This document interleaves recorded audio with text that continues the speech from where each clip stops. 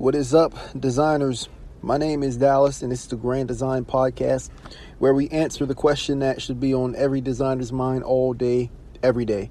How do I take the ideas in my head and bring them out into the world in the form of mass movements? Okay, this episode right here is the last in this little series of four called "You're Leveraging Your Unique Identity to Create a Mass Movement." And if you haven't heard the first 3 episodes leading up to this one, I really recommend you go back and listen to them in chronological order to kind of make sense of how we got to this point in the story in the first place. Just to give a little recap of the last episode. The last episode, I was 4,000 some miles in California away from my home in Maryland with my friends, family, parents, whatever, the whole thing. It's me and my girlfriend. We're kind of all alone. My girlfriend's kind of paying for us to live. And I'm trying to figure out this whole business thing. And I've been failing over and over and over again at the whole business thing and promising that we would win and have money for about 2 years straight. I'm about $5,000 in the hole. My credit is about a 430. This is January of 2020. My bank account is in overdraft, meaning I owe the bank probably about $100, maybe about $50 to $100 at this point. I don't really remember, but it was pretty bad even still. And literally, I'm almost broken. I'm sitting in a hotel called the Ramada Hotel here in California, all the way across the country, and I didn't really know what to do. If we were to, go over a collective of the emotions that I felt, at the forefront of it all, at the surface, what I was feeling, what I was putting out was bitterness, and a feeling of betrayal. Like I felt betrayed because, like everybody who realizes that they're different from the rest of society, you find a culture of people maybe on the internet in reality that you believe you can follow and support. And these were the internet marketers, the business people, the entrepreneurs. And I named some in the last podcast, and the people that I named, they're brilliant entrepreneurs, and I believe in them to this very day. They've done nothing but good for me in my life.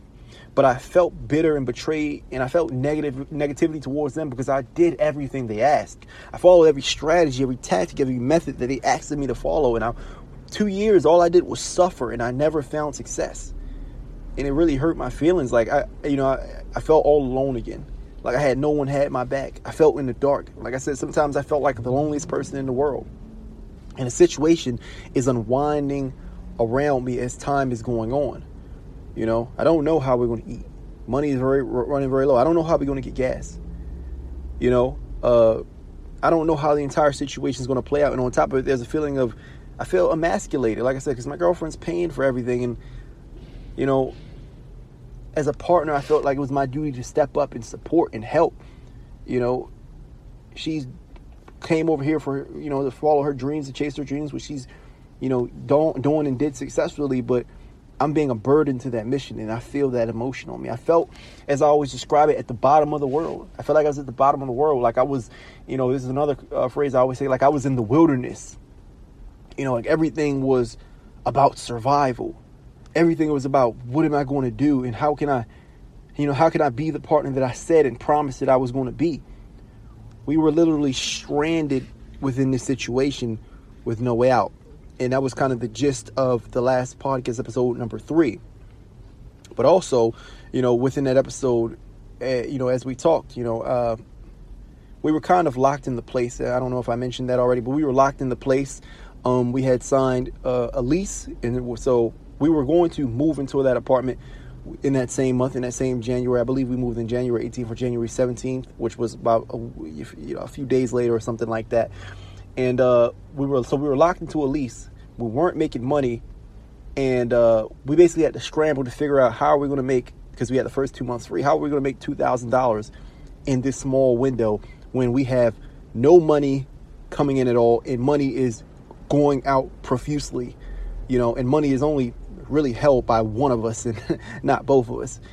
Business isn't working. Our ideas are working. We've been falling short and failing for 2 years. Well, I've been falling short and failing in my endeavors for 2 years straight.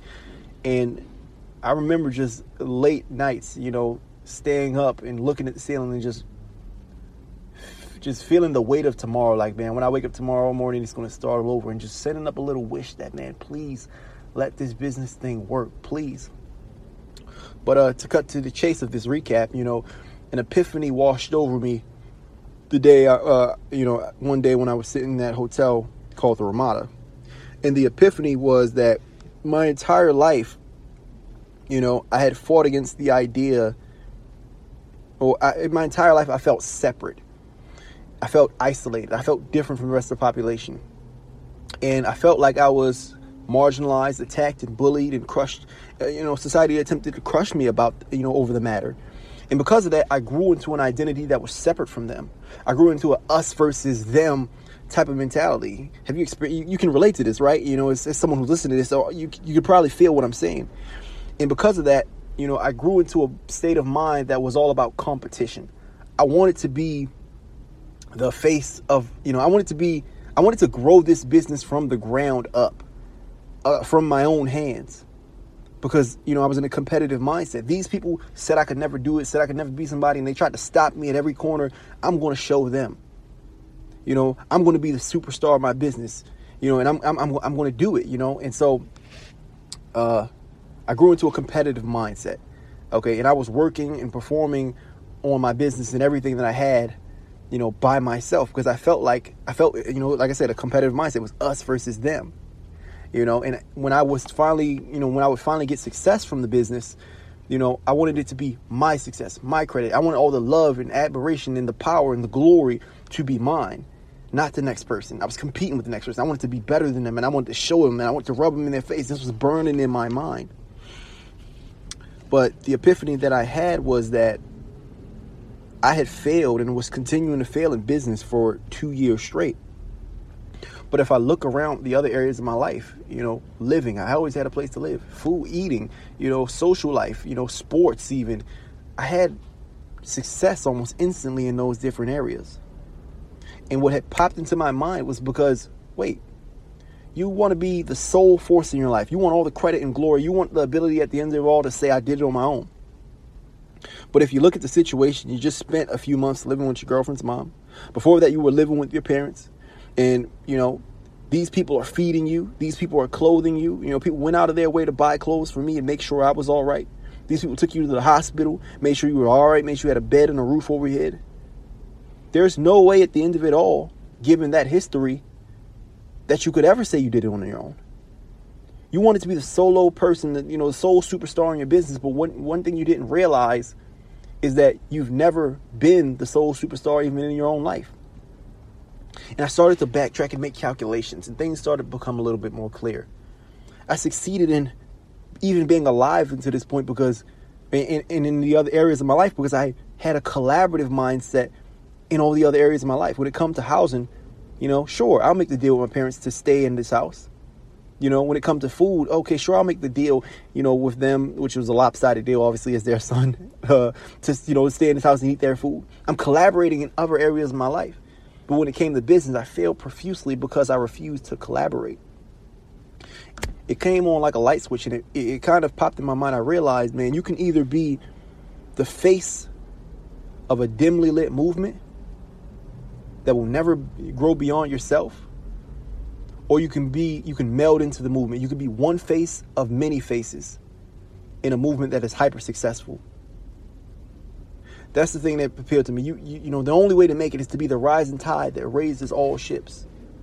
You have to collaborate with people. You have to empathize with people, then collaborate, on the basis of the findings of your empathy. That's what I realized. And when I opened my mind and realized I was failing as a business, in my business endeavors, it was because I was trying to be selfish in an act, which is business that is, by essence, unselfish. Every part of it, every instance of it. Business is about solving problems for people in the world. It's unselfish. You don't get currency into your business unless you think of other people first and collaborate, make the best deal for your clients. Give them more value than they're giving you in cash. That's how business works. And being selfish, I realized I was structuring every deal that I ever tried to make. And that's why I always felt negative and slimy and bad. And the sales that I make just didn't feel right because every deal was structured to make me better. To make me the best. Okay? There are two ways you can structure business, man. in my personal opinion. I'm not going to say I'm not the leading expert. I'm documenting this as I go along. But you can structure it in a way that makes you rich like I was doing.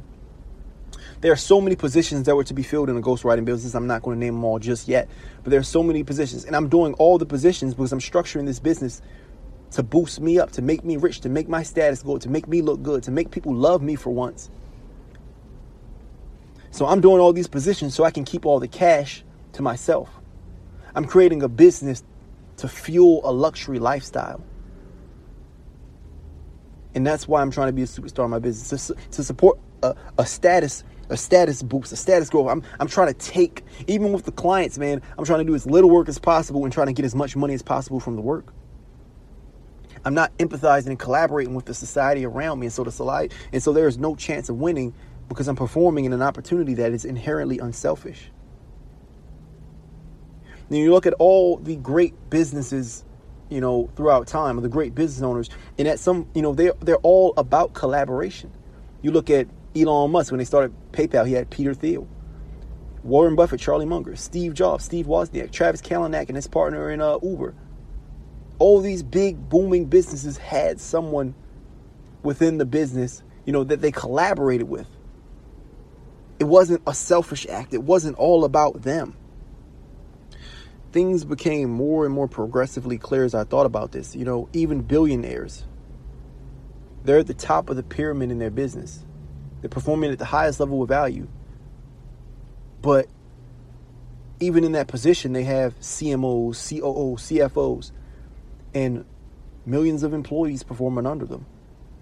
The highest level of value can't operate unless the levels, above them, below them in terms of value are in place also. So we create this us versus them idea of society, and we try to show them wrong. We try to compete with them.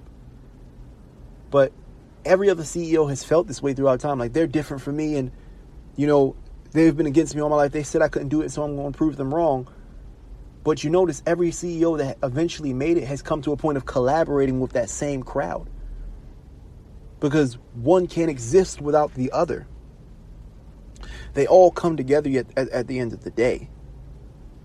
And that was kind of the realization, that I had. You can either, this is the way, and Russell Brunson said this, he said, I was reading an Instagram post by him the other day. He said, money is just the way we keep the score.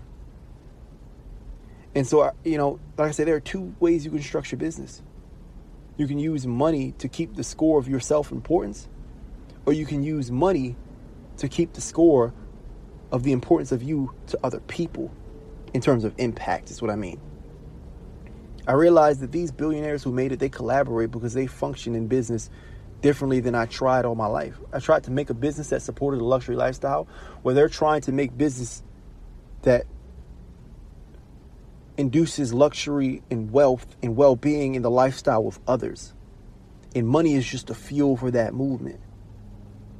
So I wasn't doing, any of the other positions in my business, quote unquote business, because I was trying to keep all the income for myself. I wasn't even giving the best time, energy, and effort to the projects I did because I was trying to keep all the money for myself. Whereas these people were trying to structure the best deal for everyone involved. And, they take the smallest bite of the pie. And when they get a chunk of the pie, they put it back into their business because they believe, okay, this money that's coming in, it just allows me to do my job and serve the people at a higher level. And when I realized that, the gears in my mind started to turn. And I realized, I've been failing all this time in this one area because this is the one area where I refuse to collaborate. Where I'm trying to be, the top dog. And it's kind of like this. Let me,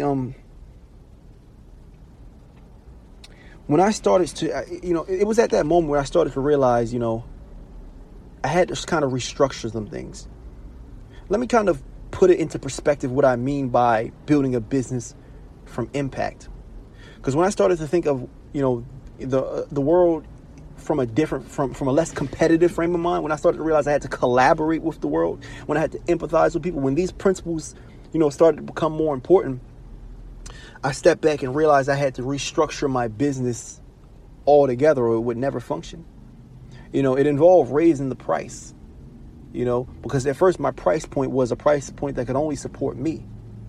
So I had to raise my price. And then I had to think, who are the pieces in this business that are, that I lack right now? All these jobs that I'm doing that I shouldn't be doing, that I can plug in, so I can get a better result for the end customer.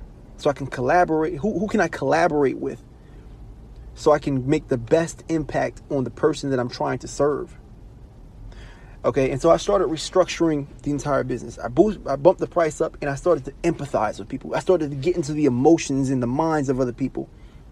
What are the positions that I need? Okay, I need someone to get the clients for me. Okay, affiliates, an affiliate manager. I need someone to, actually interview the client for me. I need an interviewer. I need someone to actually write for the client. I need a cover designer. I started thinking about all these ways I could collaborate with people to make a better product, because I'm just one person. If I collaborate with these people, then I can make a 10 out of 10 product, because each of us can focus on our specialization. They specialize in these things where I'm just pretty good at them. They specialize. And so the end customer will be more happy. It'll be a better collaboration between us and the end customer. I started to empathize. Okay, what is the deal that these people want? Okay, how do I structure a deal that makes everybody happy, even if it results in me taking less of the pie? Okay, I can, let's say, the affiliates, what do they want? Okay, they want money to handle whatever problem that they face in their life. So the price goes up, because I'm going to have to end up giving this affiliate $2,000, because that's the deal that would be most ideal for him in his lifetime to participate in this vision of mine. My only purpose in this entire movement is to structure a vision and then empathize with the people involved in this vision in a way where I can give them the best, collaborative deal. Okay, and so there's the writer. As beforehand, I did try this, but I was paying the writers something that I wouldn't even want to be paid. And I was taking a bigger chunk for myself. They get like 20%, I get like 80%. And I started to think, okay, but every writer would ghost me or turn in bad work. And I started thinking, empathizing. Why is that? Oh, because you're not paying them enough. What is the best collaborative effort between you two? Maybe we got to pay this writer a couple thousands of dollars. Maybe we have to pay them more than what they're worth, or more than what they feel they're worth per hour, so they can actually stick along and give their best shot and give their best effort and care about this vision. What does the customer want? What is everything, what are the amenities that I started thinking from a collaborative frame of mind, because I realized that's how every other business in the world functions. And when I started to think like that, my goals, my visions, everything that I wanted for this business had began to shift. I posted it on Instagram, like I said, at first I wanted $1 million. I wanted the ClickFunnels 2 Comma Cup Award. I wanted, I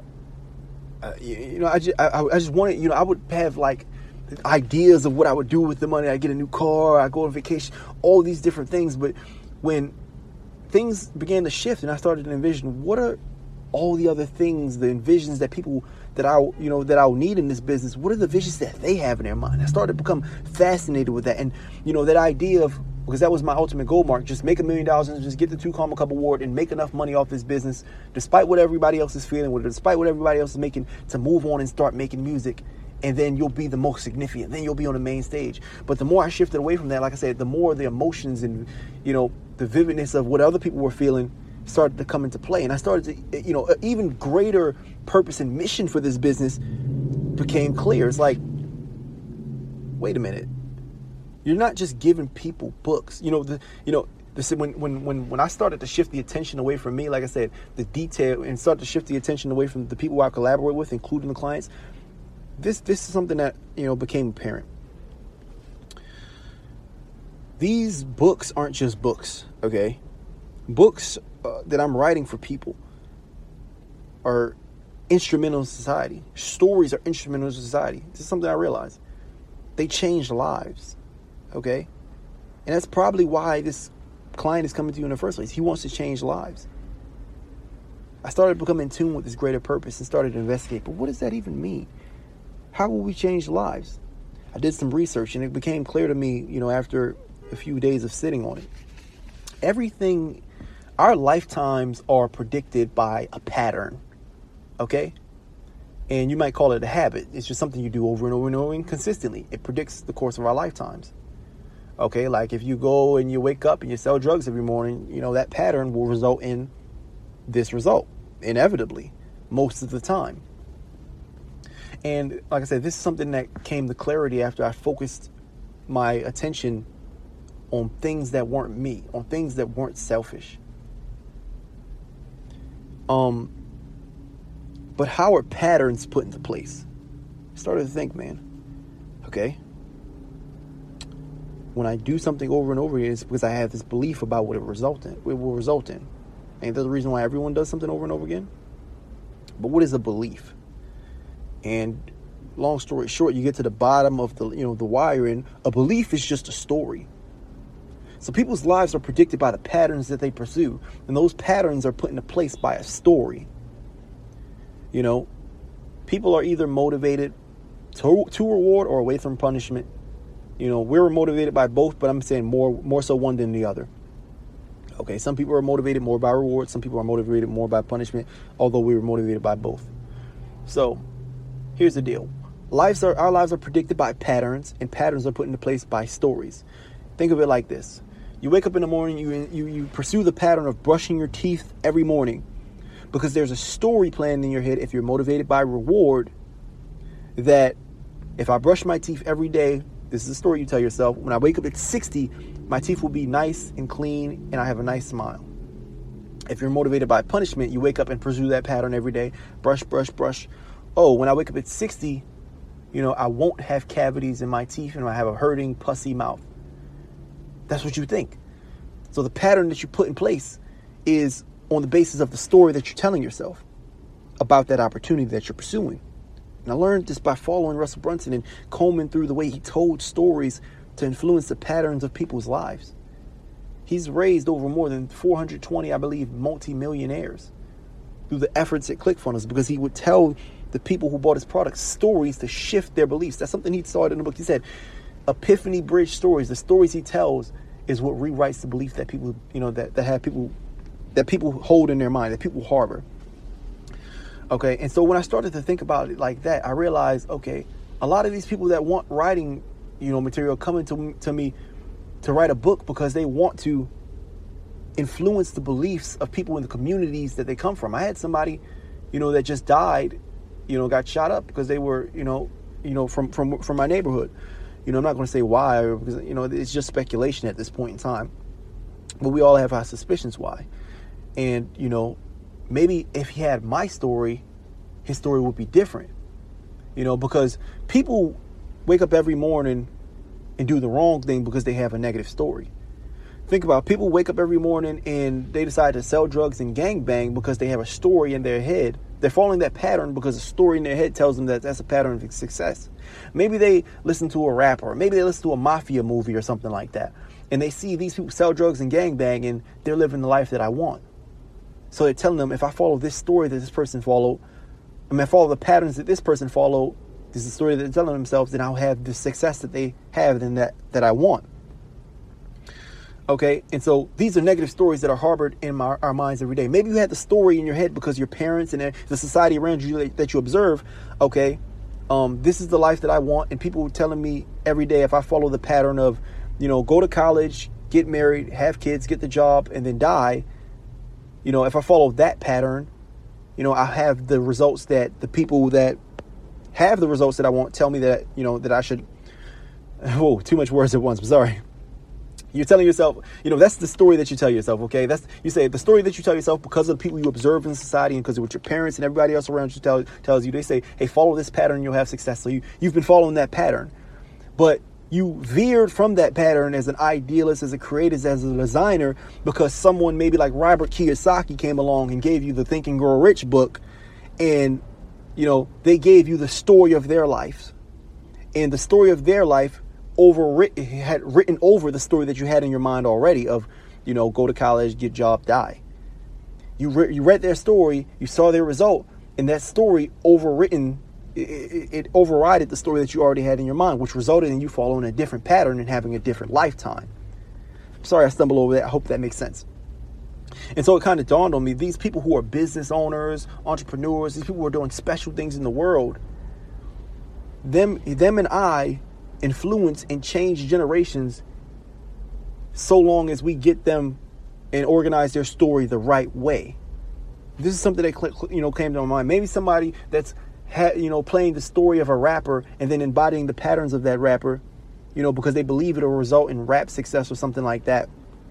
When, to be honest, that's an outlier, and that pattern usually results in death, jail, or a bored lifetime. Maybe they come back because they hear a story of an entrepreneur from their neighborhood, and that story of the entrepreneur rewrites the story of that, that's in their head and results in a different pattern. So the more stories we get out to these communities, the more stories that we get out to the world, the more patterns that we change, and therefore the better the world is overall, because there are better lived lifetimes. That's something that came to my mind. It's a clarity that came to mind. And when that came to my mind, suddenly I felt a tugging away from self-significance, self-indulgence, and all these things. It wasn't complete, but I started to think a little bit. Maybe I've been doing things wrong all along. The idea that I could change something for someone beyond myself, the idea that was in my power in a realistic sense already, without being on this stage, without being significant, kind of instantly flipped the switch. And I started to lean a little bit more towards service. I started to think and consider what I could really do for people, what I could really do for the world. And I looked at all the entrepreneurs who followed that same pathway, and I realized their significance is unrivaled. If I wanted to have what I wanted, then this was the way. That's what I realized. That's what struck in my mind. That was the piece that was missing, and I was convinced.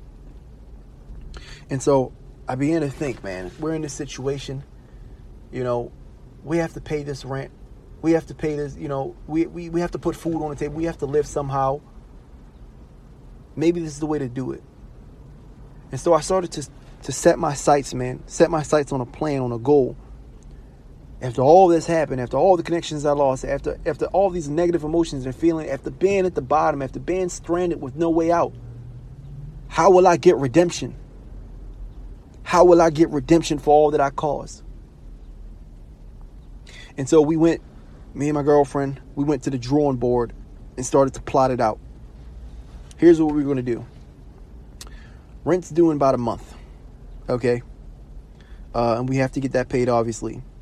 We also have to have enough to fuel this business and my acting career, and her acting career. Okay? This is the path to redemption that we laid out. We were going to, drive as delivery drivers, here in the city of Los Angeles, 3 hours in the morning, 3 hours at night, to pay for the basic expenses and a little bit of rent. Basic expenses, food, living materials, things like that, the basic stuff, and a little bit of rent. And if we had something left over, we put it into the business and try to fuel it. Okay. And the second thing we're going to do is restructure the businesses that we had in place, the ideas that we have in place, this writing business, to be collaborative, because that was the way, that was the method, that was the mark. Okay. And so I immediately began to go into the effort of, structuring empathizing with people and structuring the correct collaborations around this vision, around this business idea that I had. Okay. And I wrote it down on a piece of paper. Let me try to find it for you, actually, what I wrote down. I wrote down the positions that I had to have filled out. Sorry if this paper is loud. Come on, Tiki Masala. Come on. Almost there. I'm sorry, I don't write down a lot, but she writes a lot, and so it's a lot. Okay, here. So we immediately went to the drawing board and who are the people that we need? Russell Brunson always said this is not the what. It's not what skills you need to acquire. It's who do you need to acquire that already has those skills. And so we immediately went to the drawing board and I wrote, these are the people that I need. Okay, that will help me on this path to the ultimate redemption. Okay, so I need writers. I need affiliates and an affiliate manager. I need video editors. I need salespeople, interviewers, content managers, and that's pretty much all I need. If I have all the ideas, if I collaborate with these people in the right way, through empathy and understanding what they need from this collaboration in order to be sold on this vision, then the business will inevitably work, and we'll have the rent paid, and we'll have the success we need to fuel my music career and her acting career. And so the first thing I had to do, even before I got to finding these people, was peel back on some of the people I was already working with. So I finished up the $2,000 order, the $2,000 deal that I was already working on, and then I had other multi-$1,000 deal on the table with another guy. But I had promised him already before this big epiphany that I had to collaborate with people instead of spending all my time doing something that wasn't my expertise. I already promised this person that I would be the sole writer for this book, and then I'd fill it out for him. And so I actually had to end up fizzling out that deal, and everything came back to a clean slate. And so we started about 30 days away from I got a little list, away from paying this this rent, and we just started tearing through it on a mission to kind of get the right people in place and let this business take off, and change our lives and change the world. And so you're probably wondering, that path to redemption, how did it go? I mean, what was the end result? Fast forward about 30 days later, and the current day is March 24th. We're about 9 days away from having rent due. Okay. I remember riding in the car with my girlfriend the other day, and she asked me, if you had $1 million right now, what would you do? And I kind of just thought about it for a second, like, what would I do? And I said nothing. I really don't know that. I don't have a need for it. From the beginning of March, or really mid-February to now, for some reason life has made such a transition. Currently I'm not holding any clients because I'm still in the process of reforming this business as a complete collaborative effort. I'm trying to do a little bit more research on the players that I need and the deals that would best support them. Everybody in this company has to rise. The tide is to rise, everybody. And so I'm still configuring all the information around that. But even still, though I'm in the process of getting all the ducks in the row and that I haven't gotten to the reward yet, life has done a complete 180. I talked to my family, whereas there was a little tension before, we've reconciled everything. I talk to my family probably like twice a week or something like that, maybe once a week sometimes, but the conversations just seem to flow naturally. There's no tension. There's no animosity. The relationship that I'm in with my girlfriend, we really haven't had any hiccups, but somehow it's gotten even better. It's gotten even more sweet, even more perfect. I remember being at that hotel and not much has changed and feeling like I was at the bottom of the world. Feeling lost, feeling empty, feeling emasculated. And even still,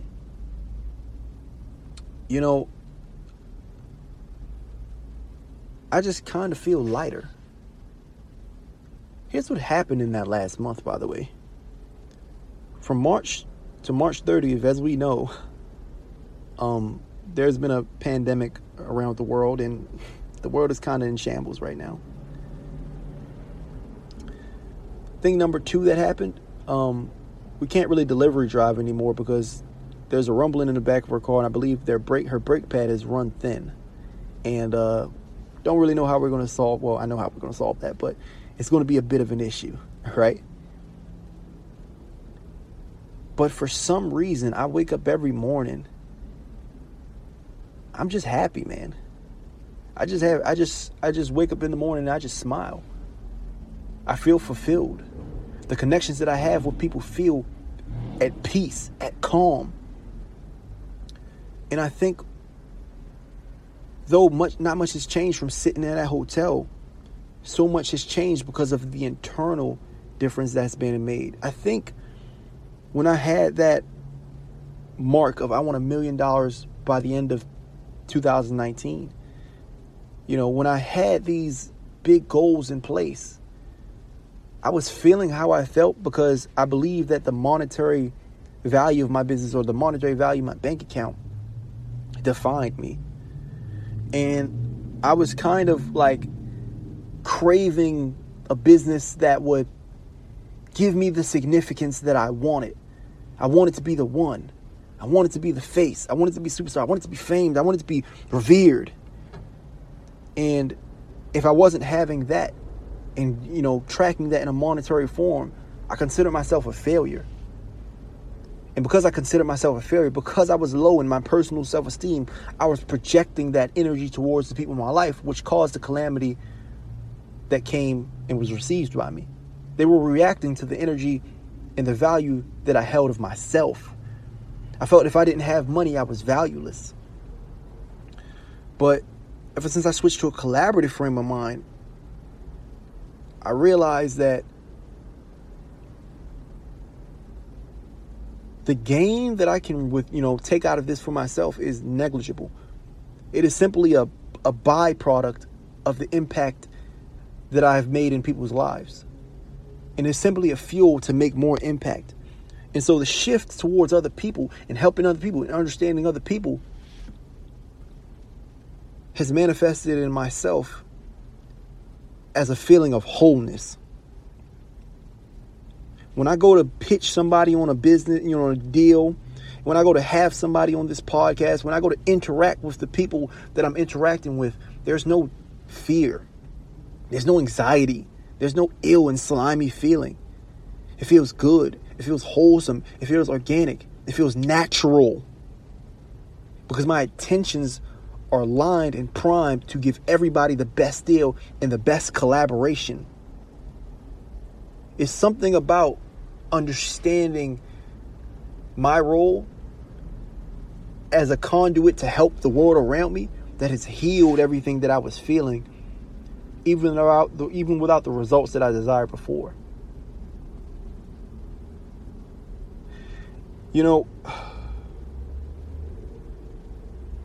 It's even associated with, empathy is associated with well-being. Collaboration and a collaborative mindset is associated with well-being. I don't know whether you can have a collaborative mindset without being well, or whether the collaborative mindset comes first and then you become well. It's the chicken or the egg scenario. But if you look at it like this, it becomes more easy to understand. Think of the Maslow's hierarchy of needs.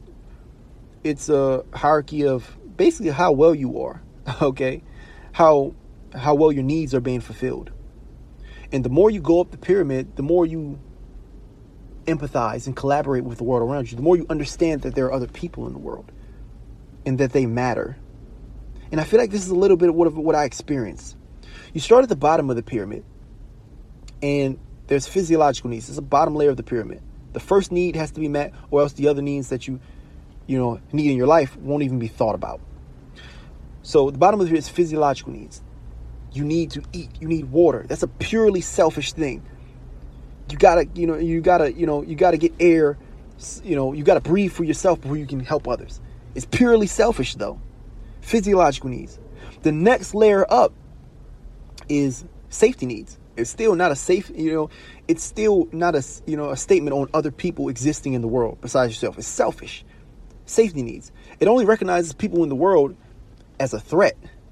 And that is something that you collaborate with. It recognizes competition. And that's where I was. Feeling the scarcity of all the resources around me. Feeling like I was trapped. Feeling like I was prey. Feeling like my parents and everybody in the world was against me, even though they were supporting me. Safety needs. I didn't feel safe and secure within my own identity. You're in competition. But even then, you're starting to recognize that other people exist in the world.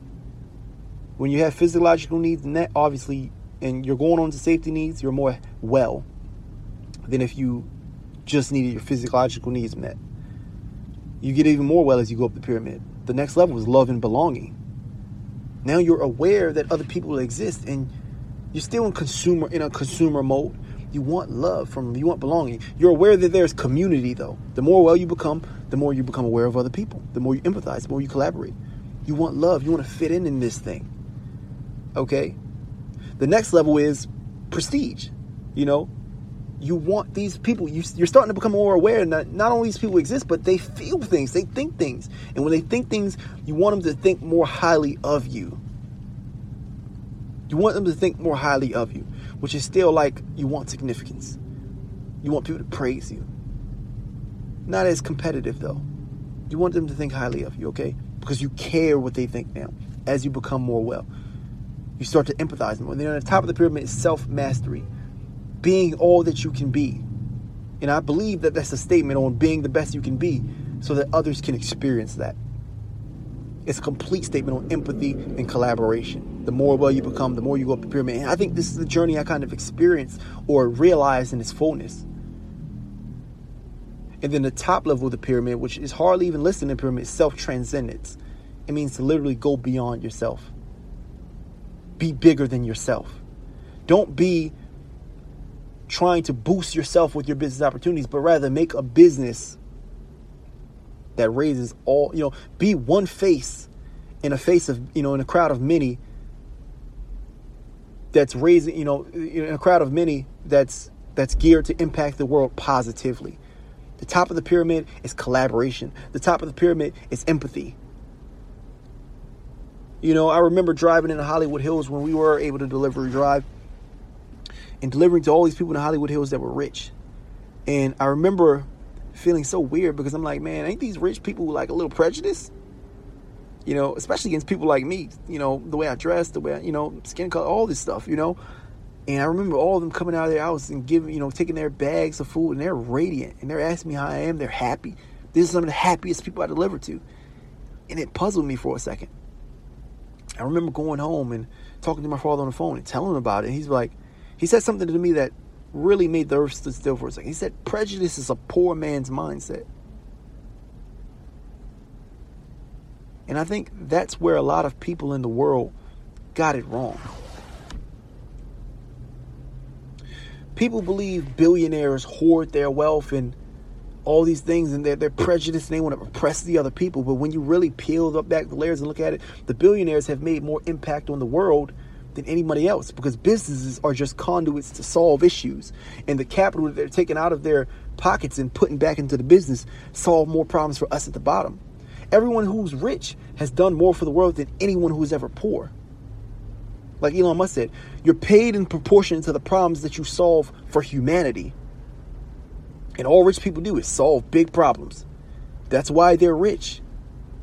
That's why they're rich. They're rich because they're at the head of movements, and they're collaborating with people who aren't rich, like you and I.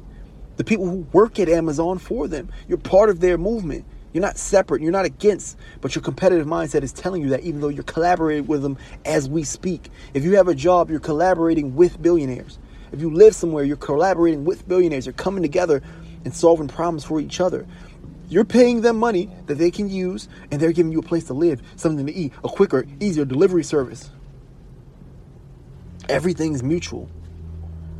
When I came to a collaborative mindset, the idea of being the face on the side of a building kind of stopped tickling me. And I think that's why I became more and more well. I understood why I didn't want the Rolls Royce and the Lamborghini, which I'll own these things one day without a doubt, because I'm a big fan of wealth. But these aren't at the forefront of my mind like they were. I feel like I have purpose now. And that's where the entire idea of the grand design, came from. I realized, look, I came from such a selfish and low down place where I was trying to take and take and take. And I experienced that every day. I go out and have conversations with people who want to only have conversations not to help me and help me understand something and make me feel better, but to boost their own significance, to boost their own status, to position themselves, in my mind, a certain type of way. They're only really caring about them. They don't even realize they're talking to somebody. you know. And so, what is it? You know, that's a statement on how people are living. On what, you know, I believe, you know, in the world, we're at a turning point. We're at a fork in the road. And the success of humanity is going to be based strictly on the levels of empathy that we can curate in society. There's so many different factions. This is what I'm realizing as a result of all the changes that I've experienced. There's so many factions. And all of them, while they started benevolent at their core, they're tainted by a competitive mindset. You know, a lot of people like, you know, I'm black. A lot of people feel like because I'm black, I have to be against police. A lot of Democrats feel like they have to be against Republicans. A lot of, you know, every faction has an enemy, has someone that they're going against, you know, overarching force. And it melts them in that identity because and it helps, you know, it keeps them in a competitive frame of mind. Poor people, for some reason, have to hate and eat the rich when we've been collaborating all along. And when I realized the impactfulness of this mindset switch, it changed everything for me. It made me realize that beyond getting rich, you know, I want to design a vision that can make everyone rich, that can make everyone wealthy. And it created things that I aspire to even beyond this business opportunity. I want this business, and I know this year to be a multi-million-dollar business. I know that much. I know that. I can bet on it because it's a collaborative effort, because it's a collaborative vision. And I will announce, you know, when everything's together and when, you know, how people can participate. If you want your story written by us, we're Memoir Launch. I'll be announcing, you know, when we're taking in new clients in future podcasts. But it's a collaborative vision. My writers are going to be rich. My interviews are going to be rich, or well off at least. They're going to be fed. They're going to be okay. They're going to be housed. They're going to be good. They're going to be healthy. You know, and because I'm empathizing, I'm trying to solve issues for them with this vision. I'm trying to solve issues for the client. And like I said, it's birthed aspirations beyond that. It's birthed this idea of the grand design. Like we talked about what the grand design is.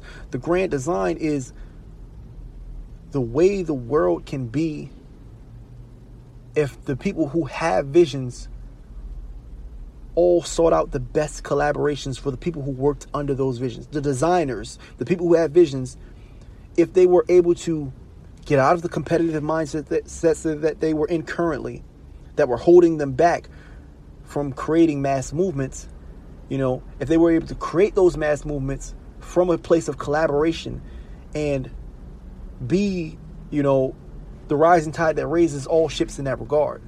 Like if there's a designer out there that's in a competitive mindset, but they're trying to solve the problem of homelessness, for example, how can that person get into collaborative mindset and begin to collaborate and turn that collaboration, you know, create a collaboration around that vision that becomes massive?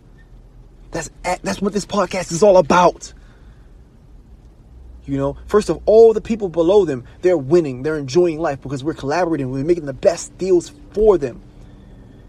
And because we're all geared to solve this idea that this person has, because we're all winning because of it, how will it impact the world? How will this homelessness problem be solved that much quicker? Now, if we can do that in factions, maybe we can do that for the world. These are the ideas that are going behind in my head. And if we have designers in every industry creating these mass movements that lifts everybody up, the grand design is the world that results from it. The grand design is the world that results from it. The world has stagnated. Look at the city that you're in. Maybe the number one architect has something to say, but everybody's trying to marginalize him, and he doesn't realize if he can collaborate, you know, that's what, you know, he'll create something. If he can collaborate and learn how to collaborate in a way that people flock to this movement, it becomes a mass movement, maybe these cities become beautiful. Baltimore City, I'm from Baltimore City. I can see what that city can be. It can have waterways like it's Italy. Maybe the buildings are floating. Who knows, man? Flying cars. Yeah, I know flying cars might not exactly be possible, but You know, think about people like Elon Musk. He's the designer, and mass movements are happening around the electric car movement, around the the movement where he wants to send people to space. You know, the Neuralink movement. You know, all these different movements that he's bringing people around. If everybody, particularly experts and people who care mostly in each industry, can build mass movements like he is, what world can we produce? What world can we produce? And I remember a long time ago, because Kanye is one of my favorite people, and I remember him saying that I believe the world can be saved by design. And I didn't understand what he meant then, but I understand now. And I believe that the grand design becomes created from achieving a universal identity in all people. Which is just to say this. You know, even though that there are different factions in the world, the faction, you know, the idea of us as humans come before any faction. Like when things break out like this coronavirus, then it suddenly stops matter who's Democrat, who's Republican, who's gay, who's straight, who's black, who's white. And we're trying to help everybody out. Those of us who are in a collaborative mind frame, because we're human. The university identity is the number one collaborative, is the highest form of a collaborative mind frame. Whereas the opposite, a competitive identity, is like someone who's, this is my gang and I don't like that other rival gang. This is my country. This is what all nationalism and patriotism is. And patriotism and nationalism, I'll be first to tell you, is stupid. I'm sorry, it's stupid. You know, oh, this is my chunk of land. This is my gang. We're Americans. Screw the gangs over there. You notice when coronavirus hit the fan, suddenly we're working with Korea, suddenly we're working with China, suddenly we're working with Cuba. That's the way it's supposed to be. The ultimate collaborative mind frame. The universal identity. The identity of human coming before any other identity that we might harbor. If aliens was to come down this mug right now, it wouldn't matter who was what or what country was what. We'd be one. We would be one country. We would be planet Earth, and we'd be humanity, and we'd be against them. That's the universal identity. You know, we have categories or a hierarchy of our identities inside of us, and for a lot of people, humanity comes last. Their gang comes first. Their race becomes first. Their job, their career. Maybe you're a police officer. Blue Lives Matter. Their career becomes first before human lives, before humans. You know, if we can tell the appropriate stories, which can be done through this business, this memoir launch. You know, like I said, I'll tell you in future podcasts when we accept the new clients. If we can have that done, you know, and have the human identity come before the identity, like when Nipsey Hussle died, you know, suddenly the identity of Crip or Blood was replaced by the identity of, man, we black people, let's come together. We human, let's come together. And suddenly they collaborated in an effort that was beautiful and peaceful. If we can rearrange the hierarchy that people have within them, you know, and all come to a collaborative effort as human beings, you know, and the human identity becomes before the identity of your gang or your race, color, religion, creed, nationality, all that stuff, then imagine the problems in the world that we can solve. Imagine how we can design the world at large. It takes a few designers and a few mass movements to create something beautiful. I envision it when I die, when I leave this planet at old age, there will be no more countries. There will be no more borders. There will be humans and there will be the world. That is all. There will be one world and one world governing body. You know, now whether that's a governing body or whether that's just humans in general, you know, governing themselves, I don't know, but I'm just using governing body as, you know, a word to describe it. There will be one. There'll be one identity. There'll be the universal identity. Imagine how fast we could solve, you know, let's say world hunger if everybody collaborated in a mass movement to solve world hunger. Imagine if we all collaborated in a mass movement to solve, you know, let's say homelessness. And there was already a designer in that space that was the expert and the head of that movement that we can lean and all get behind him, and then or him or her, and then there's another designer that we all lean and get behind him or her. You know, we can all lean and work and collaborate as humans. And what kind of future can we create? That is the grand design. And we as designers, our job is to take these ideas in our head, and this is what this podcast is all about, teaching people to do. As I discover it for myself, take these ideas outside of our head and create mass movements around them and design the world, our vision, by collaborating with the right people to get it done, and not being selfish and not being competitive and not being the one at the helm all the time. I believe, like Kanye said, I believe the world can be saved by design. It's by design. And you know what? This is a little bonus caveat, but I believe the changes that we want in the world can happen quicker than we think. Ideas can be spread in a blink of an eye. But who has the keys to the system? In the media, the media, society at large, regular society at large is a competitive force. Think about, ideas can be spread in the world in an instant. It's about having the right designers or the right designer at the head of spreading these ideas. Think about the idea of fear that came with the idea of the coronavirus. It was spread in an instant because that distribution channel to get ideas out into the world is already there. Man, when the coronavirus popped out, mass fear was instant because the NBA sent you an email, Wendy's sent you an email, Cinemark, companies that has nothing to do with you or the coronavirus sent you an email. BMW probably sent you an email about the coronavirus. Freaking Waste Management probably sent you an email about the coronavirus. The distribution channel to make changes in the world is already there. But, so if we could spread ideas that were positive and not fear-based ideas through that channel, we can make change overnight. Same way the idea of this thing that we should fear spread around the world. Maybe we could spread the idea that we should stop being misogynistic. Maybe we should spread the idea that we should stop being homophobic or arming against the LGBTQ community. Maybe we could spread the idea that, just any idea. The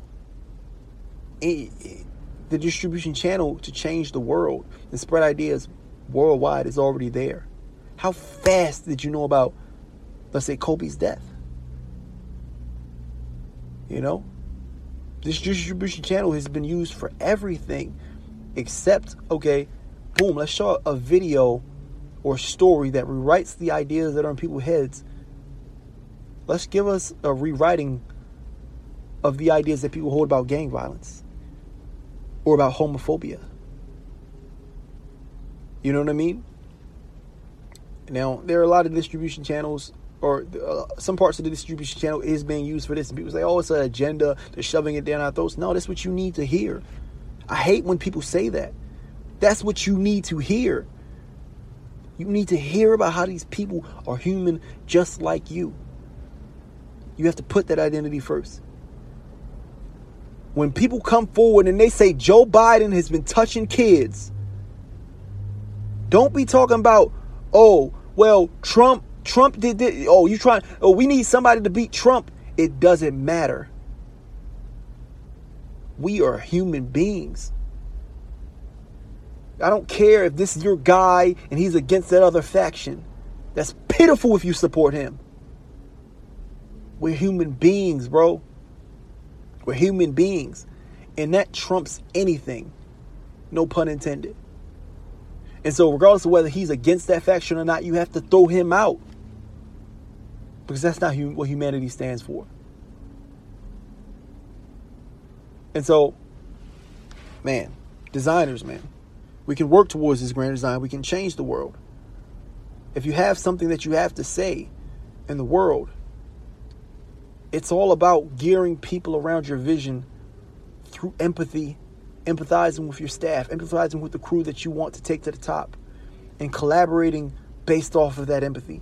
Understanding what is it that people want, what is the components that this seed needs to grow into a flower, and them stems that you're growing are going to be the legs of your mass movement, be the legs of your vision.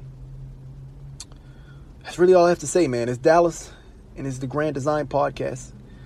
And I appreciate you so much for listening and being along this far, into the journey. If you like this podcast, please rate the podcast. Leave me a comment on Instagram. My Instagram is Juniprayer, JUNIEPRAYER. I'm the black dude with dreads in the profile picture. I might not have dreads in my profile picture quite yet, but I have nothing on my profile. It's a barren profile. Reach out and talk to me. I want to hear your thoughts. I want to hear your experiences, what you think, what you believe. I'm going to start actually having guests on this podcast. So if you want to be a guest on this podcast, reach out to me. I want to talk to you about your ideas and things like that. If you want a book written, because you maybe you have a community that you came from, a society that you came from, an idea that can change the world, but you don't really know how to explain it or put it into words or put it out into the world in a way that's effective, that actually changes things. We're the experts to do that, and we're at Memoir Launch. Okay, that's us. And so if you want to do that, and it's probably been a few days or a few weeks since this podcast episode has aired, reach out, and I'd love to work with you. I'd love to talk to you about it. Creating a book, a sales memoir, I call it, because it's not a regular memoir. It's completely different. A regular memoir is like a regular letter versus a sales letter. A regular memoir is like when you, as an entrepreneur, as someone that's coming up in the world, you try to tell someone, you have an epiphany, and it's so strong, it's so powerful, and you go and try to tell, let's say, your friend or family member about it, and they're like, oh, cool, that's great, wow, yeah, whatever. They're not really impacted by it. They don't have the same vitriol and the same emotion behind that epiphany as you do. They don't really understand why it's important. That's what a regular memoir is like.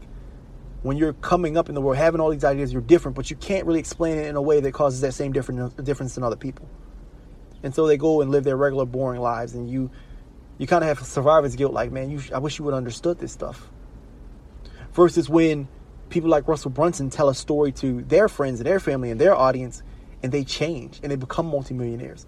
Because there's a way to organize and optimize your story in a way that actually impacts people.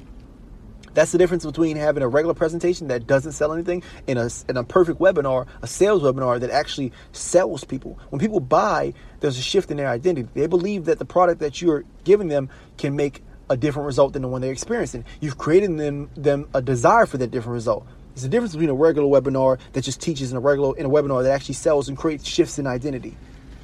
There's a difference between a letter that just doesn't really cause a shift in identity. It might inform you of some things in a sales letter written copy that actually creates a different identity in your head. It creates a sale in your mind. It changes you. There's a way that you could have told your family and friends that epiphany that you had that changes them, that made them understand, that made them just as excited as you are. And that's the difference between a regular memoir, which, writers, that's all they write because they're not marketers. They don't really understand how this psychology of humans work. They're just good at writing. They write regular memoirs. If you want a sales memoir, come to us at Memoir Launch. We're going to hook you up. We're going to craft you a message that makes a difference. And is also profitable, by the way. That's just a bonus. No one cares about money, obviously. But it's also profitable. And it also brings people, leads and sales to your actual main business if you set everything up right, which we do the launch and the marketing and all that stuff for absolutely free, by the way. As of right now, that might change in the future, but the book is, we will ship you physical copies of your book. Also, is the thing that you really want to worry about. That's the real payment, not what you want to worry about. That's what you will be paying for. But other than that, it also helps you when you write things like that. It helps you build, maybe you've been feeling lonely and isolated as an entrepreneur. It not only helps you impact and change lives. When those people are impacted and change, it also builds the community that you've probably been craving. Because I've been, my birthday just passed March 9th, and I send out a wish on my birthday for community, for people who are like me, who understand me. And so it builds that community of people. It builds your tribe. It builds your mass movement. And, that's what Memoir Launch, that's what, wow, this is just a random pitch out of nowhere. Well, it's not even ready yet. I'll tell you about that stuff in the future. Whatever. We're not going to talk too much about that. I don't want to taint this with all the sales messages. Blah, blah, blah, blah. Anyway, man. Yeah. Let's start designing your vision. Let's take those ideas out of your mind and make them into a mass movement. And we're going to discuss a little bit about that in the next episode. We're going to start having guests on. I appreciate you so much for listening along. Like I said, rate, comment, subscribe, share, do everything about this. In the next episode, we might be talking about the homeless and what we can do for them right now in the middle of this coronavirus pandemic. I don't even want to talk. I don't even know why I said coronavirus pandemic. Everybody's saying that, and I'm beating a dead horse, and people causing mass pandemonium, and I don't mean to do that. I'm sorry. Yeah, well, pretty much that's the end of this episode, man. Thank you so much, man. Please reach out. This is Dallas, and this is the Grand Design Podcast. Peace. Terrible news. A bunch of crazy socialists just decided they didn't like your opinions or your ways of life that much. You have 30 days to build a counter movement of supporters before they cancel your business and your livelihood crashes and burns. How is it, given 30 days, will you create a counter social movement around your business, turning your customers into true fans in the process and rally enough support to survive the cancel? Interesting question, right? That's the exact question I asked 30 insane entrepreneurs who've actually done it before. That's right. I gathered some of the top minds in business, some with millions of followers behind their social movements, and recorded their answers for the world to hear on a free live summit I'm hosting. Interested in hearing their answers? Well, you can register for the free summit, the Surviving the Cancel Summit, at survivingthecancel.com. Wait, so why are you still here? Aren't you interested in how some of the sharpest minds to ever exist in business are actively creating social movements around their business that shape the literal culture, the literal world that we see around us visually every single day? Like, this summit is going to be absolutely insane. These business moguls, or whatever you want to call them, are going to step-by-step outline exactly how in 30 days they will unlock the hidden social movement within their business to, 1, destroy cancel culture, and to 2, affect their customers and clients on such a deep level that they become evangelists for their message. It is going to be insane stuff, and you do not want to miss this one. So, again, the summit is at www.survivingthecancel.com. So come and finally learn the difference between being a marketer, someone who can create sales, and being something else, someone who actually can make an impact in this world.